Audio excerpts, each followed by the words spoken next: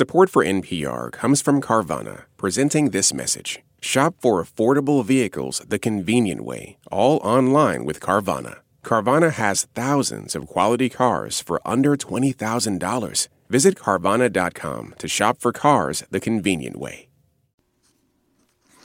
Live from NPR News in Washington, I'm Shay Stevens.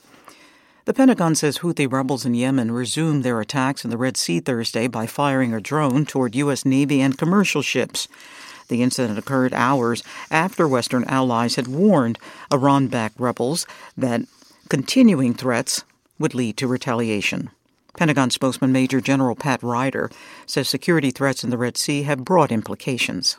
This is an issue that affects the entire international community. The economic impact, never mind the dangerous, unlawful behavior, is something that we're all taking seriously and that requires collective action. Ryder did not say whether there will be any military response to the Red Sea attack, which was one of dozens carried out since the Israel-Hamas war began in October.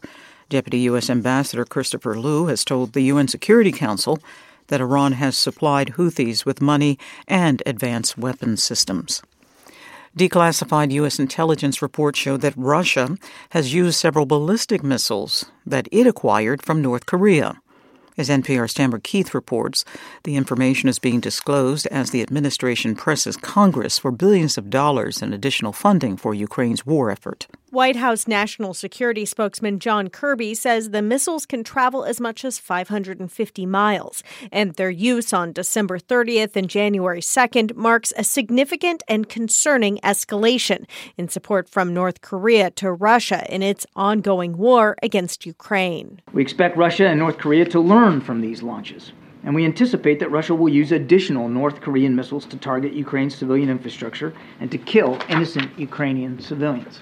Kirby declined to answer questions about how many additional North Korean ballistic missiles Russia may have at its disposal.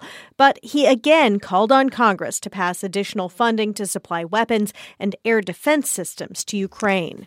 Tamara Keith, NPR News, the White House. There is now fresh evidence of a tight job market.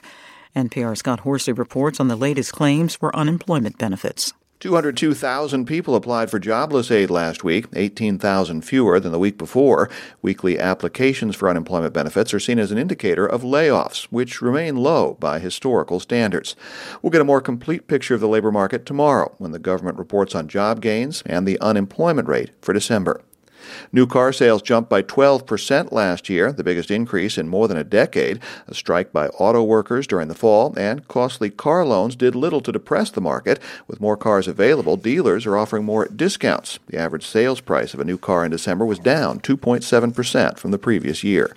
Scott Horsley, NPR News, Washington. U.S. futures are mostly higher in pre-market trading on Wall Street.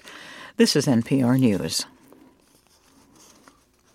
The city of New York is pushing back against the dumping of thousands of migrants who entered the U.S. via the Texas border. Mayor Eric Adams says his city is suing the charter bus companies that are participating in the migrant transfers.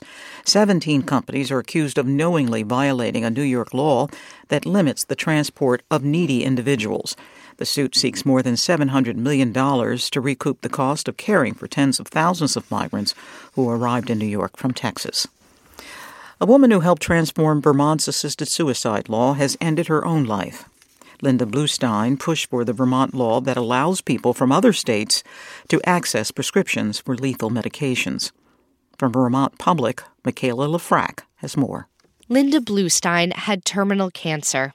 Since medical aid in dying isn't legal in her home state of Connecticut, she sued the state of Vermont and was granted access.